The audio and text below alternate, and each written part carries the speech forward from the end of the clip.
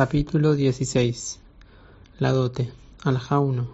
Las propiedades que la mujer aporta a su marido al momento del matrimonio, ya sean bienes inmuebles, bienes muebles o esclavos, a pesar de que se registran en el acta de la ketubá, no se denominan ketubá, sino nedunia, que es la dote. Y en el caso de divorcio o fallecimiento del esposo, dichas propiedades le pertenecen a la mujer. Y si el esposo asume sobre sí mismo la responsabilidad sobre la nedunia y toma posesión de la misma, entonces si se la desvaloriza, él es el que pierde y no la mujer. Por lo cual, si se divorcia en el momento de que la nedunia perdió valor, el esposo está obligado a reponer el valor original. Y si se revaloriza, le corresponde a él la diferencia. En este caso, las propiedades se denominan Necheitzon Barzel, propiedades oveja de hierro, implicando que el capital aportado por la mujer queda intacto para su eventual posterior cobro.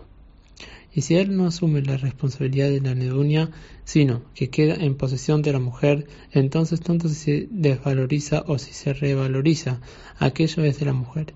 En este caso, las propiedades se denominan Nechei Melog, que literalmente que significa propiedad de gozo. Es decir, que el esposo tiene derecho acordado de gozar de los frutos de la renta de los bienes totales de su esposa, pero ella será siempre dueña exclusiva de la propiedad.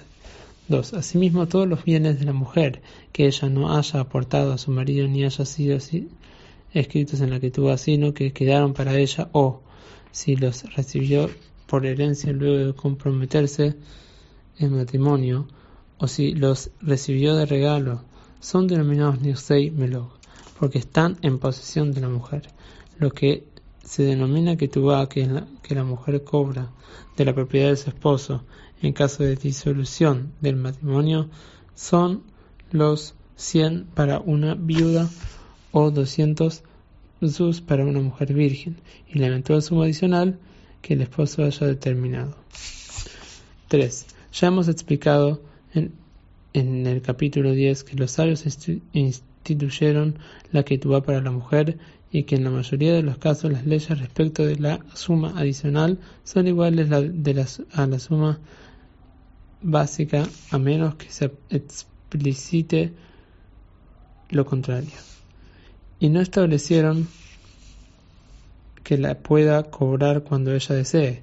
Más bien, es como una deuda con cierto plazo y que solo se cobra luego del fallecimiento del esposo o de su divorcio. Asimismo, establecieron que si el esposo tiene campos de calidad buena, media y mala, y la mujer se presenta a cobrar su ketubá, solo debe cobrarse del peor de los bienes del esposo, que se denominan ziburit. ¿Sí? Entre paréntesis, cabe señalar que no por ello estará cobrando menos, sino, por ejemplo, recibirá más metros hasta cobrar lo preestablecido. La razón por la que establecieron que cobre del peor de los campos es para no incentivar a la mujer a provocar al divorcio pensando que se cobrará del mejor campo. 4. Asimismo, han establecido que cuando la mujer se presenta a cobrar la ketubá luego del fallecimiento de su esposo, no le cobre hasta que jure tomando un objeto sagrado, por ejemplo el Sefer Torah, que él no le dejó nada y que ella no lo vendió ni le perdonó la ketubá. Y se tasa todo lo que lleva puesto y se lo descuenta de la ketubá, porque son cosas que le compró el esposo. Pero si él la divorcia por voluntad propia, ella cobra la ketubá sin necesidad de juramento y de tasación de la vestimenta que lleva, porque él se la compró para ella y ella se la adquirió, y él, no ella, es el que quiere divorciarse.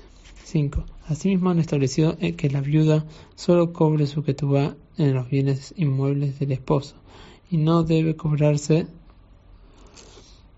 de las ganancias que obtuvieron las propiedades de su esposo luego de su fallecimiento. Por lo tanto, si al momento de fallecer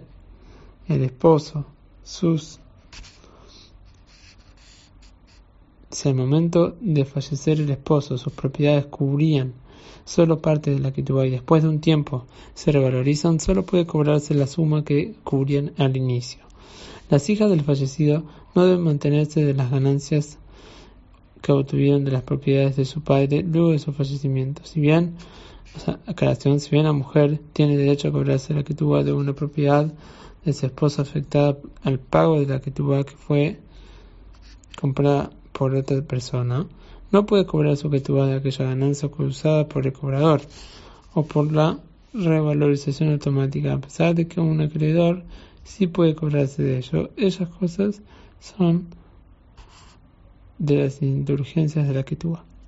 6. Otra de las indulgencias de la ketubá es que la mujer debe cobrarla de la menor de las monedas. ¿Qué significa ello? Si la mujer se casa con en lugar y se divorcia en otro, siendo las monedas del lugar del matrimonio más valorizadas que las del lugar del matrimonio, las del lugar del divorcio, le paga con menos del lugar donde se divorciaron. Y si las monedas de este último lugar son más valorizadas que las monedas de donde se casaron, les paga con monedas del lugar donde se casaron. Esto es siempre y cuando no valgan menos de 100 o 200 sus correspondientes, según corresponda. ¿Cuándo es válido esto? Cuando en la ketubá estaba escrito que la misma eventualmente se pagaría con monedas, sin especificar alguna. Pero si se especificó cierta moneda, ya sea respecto de la suma base como respecto de la suma adicional, la ley es la misma que se aplica en el que presenta a su compañero una moneda específica y debe devolverle el préstamo en esa misma moneda, tal como se presentaron, como se aplicará en las leyes del préstamo. 7. Los Geonim, que son los sabios que tuvieron después de la época de los Amoraim, instituyeron en todas las yeshivot, casas de estudio, que la mujer pueda cobrar su ketubá después de la muerte de su esposa, incluso de bienes muebles pertenecientes a un difunto, tal como establecieron que cualquier acreedor puede cobrarse de bienes muebles pertenecientes ahora a los hijos huérfanos del deudor. Y esta institución se ha extendido en la mayoría del pueblo de Israel. Asimismo, las otras estipulaciones de la ketubá, como la manutención de las hijas, son como la ketubá misma y se aplican a los bienes muebles como a los bienes inmuebles, con la excepción de la herencia de la ketubá por parte de los hijos varones, ya que no hemos encontrado una costumbre extendida en todas las yeshivot respecto de ello. Por consiguiente, Guizó opino que nos basamos en la ley del Talmud. Los hijos varones solo cobran la herencia de la ketubá de su madre de bienes inmuebles. 8.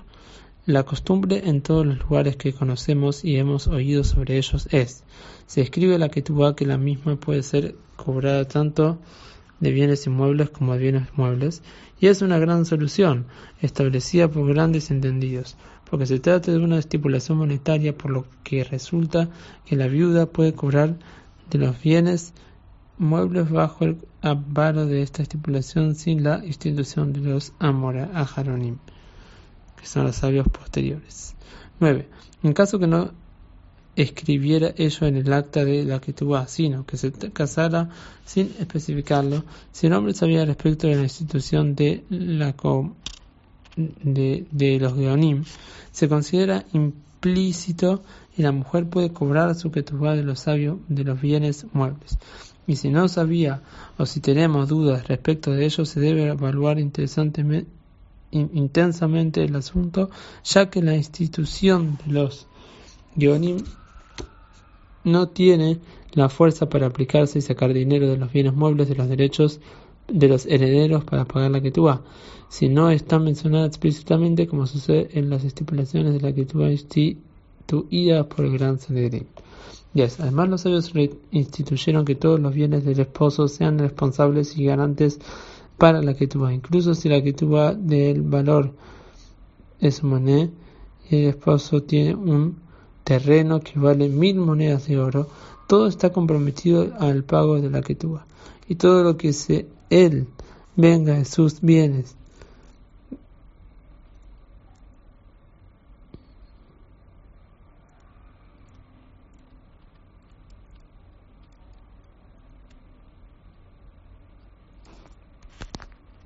Alajá 10. Además, los sabios instituyeron que todos los bienes del esposo sean responsables y garantes para la ketubá, incluso si la ketubá es del valor de un mané y el esposo tiene un terreno que vale 1000 monedas de oro, todo está comprometido al pago de la ketubá. Y todo lo que él venda de sus bienes después del matrimonio, a pesar que la venta es válida y que tiene derecho de vender todas sus propiedades si lo desea, en caso de divorcio o de fallecimiento del esposo, ella tiene derecho de cobrar la ketubá de ellos de las propiedades vendidas, si es que no hay una propiedad disponible. Para cobrarse de esas propiedades, la mujer debe jurar que no se cobró ya parte de la ketubá, como vemos en el Alajá 5, tomando un objeto sagrado, tal como es la ley respecto de todos los acreedores que cobran la deuda de una propiedad que estaba afectada a la deuda y que fue vendida. La razón de esta institución es para que la ketubá no sea trivial a los ojos del esposo. 11. Cuando el tribunal rabínico o los herederos hacen jurar a la viuda al presentarse a cobrar su ketubá, le deben hacer jurar afuera del tribunal rabínico, porque los tribunales rabínicos evitaban hacerla jurar, pues sospechaban que no sería meticulosa en el juramento, y quizás ya se haya cobrado parte de la ketubá, pensando que le corresponde por su esfuerzo por los herederos, y es mucho más grave un juramento falso dentro del tribunal. Por eso se las hace jurar afuera. Y si los huérfanos, a quienes les corresponde la herencia de su padre, quieren que haga una promesa y no un juramento, ella debe prometer en el tribunal rabínico que si ya cobró parte de la ketubá no podrá tener provecho de todo aquello que ellos escojan, y luego cobra su ketubá. Y entonces, si después se descubre que ella había cobrado parte de la ketubá previamente por parte del esposo, entonces ella tiene prohibido tener provecho de aquello que escogieron los huérfanos. 12. Si la viuda muriese antes de jurar, sus herederos no heredan nada de su ketubá, porque no le corresponde la ketubá hasta que jura, y los herederos no pueden jurar por ella. Y si se volviera a casar antes de jurar, jura después del casamiento y después puede cobrar cuando desee. Pero en este caso no puede hacer la promesa para cobrar en el lugar del juramento, porque quizás su esposo se la anule y estaría cobrando la ketubá de manera engañosa.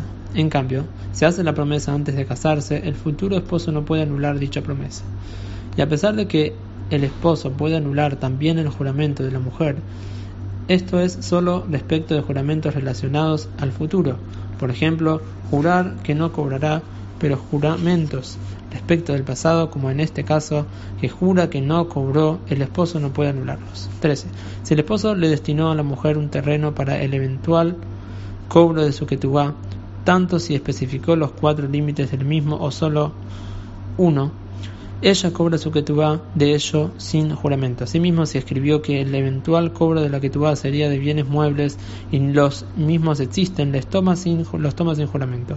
También se fueron vendidos y con ello se compró otros bienes muebles y se sabe que estos segundos son el dinero de los primeros, los toma sin juramento. 14. La mujer que rebaja su ketubá solo puede cobrarla mediante un juramento. ¿Qué significa ello? Si la mujer presenta un acto de ketubá de 1000 zuz y el esposo dice, has recibido todo, y ella dice, solo recibí tal cantidad, incluso si hay testigos de la parte que ella tomó, e incluso si ella fue detallista en la cuenta de lo que tomó hasta llegar a calcular media perutá, moneda de valor mínimo, no debe cobrar el resto sino con juramento. 15. Si el esposo dice, has recibido todo el dinero estipulado por la ketubá, y ella dice, no he recibido nada, y un testigo afirma que ella ha recibido todo o una parte, solo jurando ella cobra todo el dinero estipulado por la ketubá. 16. La mujer que quiere cobrar la ketubá en ausencia del esposo solo cobra su ketubá mediante un juramento. ¿Qué significa ello? Si un hombre se divorcia de su esposa y viaja, y el tribunal rabínico toma posesión de sus bienes después de que la mujer jura que todavía no cobró y le pagan su ketubá, esto se aplica si el esposo se encuentra en un lugar lejano, por lo cual se complica informarle. Pero si se encuentra en un lugar cercano, como para avisarle, se le debe enviar el mensaje e informarle de que la ex esposa quiere cobrar, y si no regresa, la mujer jura y cobra. 17. La mujer que disminuye su ketubá puede cobrarla sin jurar. ¿Qué significa ello? Si ella presenta un acta de ketubá de 1000 sus, y el esposo dice, ya la has cobrado íntegramente, y ella dice, no he recibido nada, no obstante, solo me corresponde 500 sus. La razón por la cual me escribió 1000 es por la confianza que había entre nosotros, es decir, él confiaba que yo no reclamaría más de ello. En este caso, la mujer puede cobrar sin jurar. Pero si la mujer dijera, mi acta de ketubá dice 500, entonces con el acta que dice 1000 zus no puede cobrar nada, porque ella lo anuló, y es como si reconociera que es falso. Por consiguiente, él jura una shebuat eset de que ya pagó y queda exento. 18. En todo caso que expusimos que la mujer no cobra el dinero estipulado por la ketubá, sino con juramento, el tribunal rabínico le dice jura y cobra. Y en el caso que expusimos cobra sin jurar, se le dice al esposo, ponte de pie y págale a ella, y no eres creíble en tu declaración que ya has pagado hasta que presentes pruebas que avalen tu declaración. 19. Si el esposo por su parte le dice a la mujer que jure contra su argumento que ya pagó, se le dice a ella que jure y luego cobre el dinero estipulado por la ketubá. Debe prestar juramento en posesión de un objeto sagrado. Si ella había estipulado con él que cobraría su ketubá sin necesidad de jurar, o que se le creería todo lo que ella argumentara, puede cobrar sin juramento en absoluto. Pero si se presenta a cobrar la ketubá de los herederos del esposo, debe jurar y luego cobra. 20. Si la mujer había estipulado con el esposo que cobraría la ketubá de los herederos de él sin juramento, o que sería creíble para los herederos de él, en todo lo que argumentara, puede cobrarla sin jurar. Pero si se presenta a cobrar la ketubá de las propiedades afectadas a tal fin que fueron vendidas a otras personas, debe jurar incluso si el esposo la hubiera estipulado que ella sería confiable al respecto, pues la estipulación del esposo solamente es válida respecto de él y de sus herederos, pero no para hacer perder dinero a otras personas. 21. Cuando una viuda presenta un acta de ketubá, debe jurar que todavía no cobró, y cobra su ketubá en cualquier momento, incluso después de 100 años. Esto se aplica tanto si vive en la casa de su esposo como si vive en la casa de su padre, pero si no presenta el acta de ketubá, no le corresponde nada, ni siquiera la suma básica de la ketubá, incluso si la reclamó el día de fallecimiento de su esposo. Dado que hay una deficiencia que no presenta la ketubá, se sospecha que ya fue cobrada o que la perdonó. Asimismo, a la mujer divorciada no le corresponde ni siquiera la suma básica de la ketubá hasta que presente el acta. 22. ¿En qué casos se aplica lo antedicho? En un lugar donde se acostumbra a escribir la ketubá, pero en un lugar donde no se acostumbra a escribir la ketubá, sino que se apoyan en lo que estipula el tribunal rabínico al respecto de cada caso particular, la mujer cobra la suma básica de la ketubá a pesar de que no posee el acta de ketubá, ya sea que se divorció o quedó viuda, ya sea que vive en la casa de su esposo o en la casa de su padre, pero la suma adicional que es expuesta en la ketubá no lo corresponde en ningún caso sino con pruebas fehacientes. 23. ¿Cuál es el plazo para que la viuda cobre la suma básica en su lugar donde no se escribe la ketubá? Si vive en la casa de su esposo, puede cobrarla siempre. Si vive en la casa de su padre, hasta 25 años. Y si se presenta a cobrar después de los 25 años, no le corresponde nada, porque si no la hubiera perdonado, no hubiera callado todo este tiempo, pues no está viviendo con los herederos como para excusarse, tenía vergüenza de reclamarles estando ellos conmigo en la casa. 24. Por consiguiente, si el heredero mismo se ocupa de llevarle a la mujer comida a la casa de su padre, ella tiene derecho a reclamar el dinero de su ketubá incluso después de 25 años, porque la razón por la cual guardó silencio y no reclamó hasta ahora es porque tenía vergüenza del heredero de su esposo. 25. En caso de que la mujer dice, me casé siendo virgen, por lo cual la suma base de mi ketubá es de 200 zus, y por otro lado el esposo o sus herederos dicen, te has casado no virgen, por lo cual solo te corresponde 100 zus, entonces, si hay testigos que vieron que le realizaron a ella las costumbres propias que acostumbraban a hacer las personas de aquella ciudad a las vírgenes, tales como diferentes formas de animación, coronas, determinada vestimenta u otras cosas que solo se le hacían a una virgen, entonces la mujer cobra 200 sus.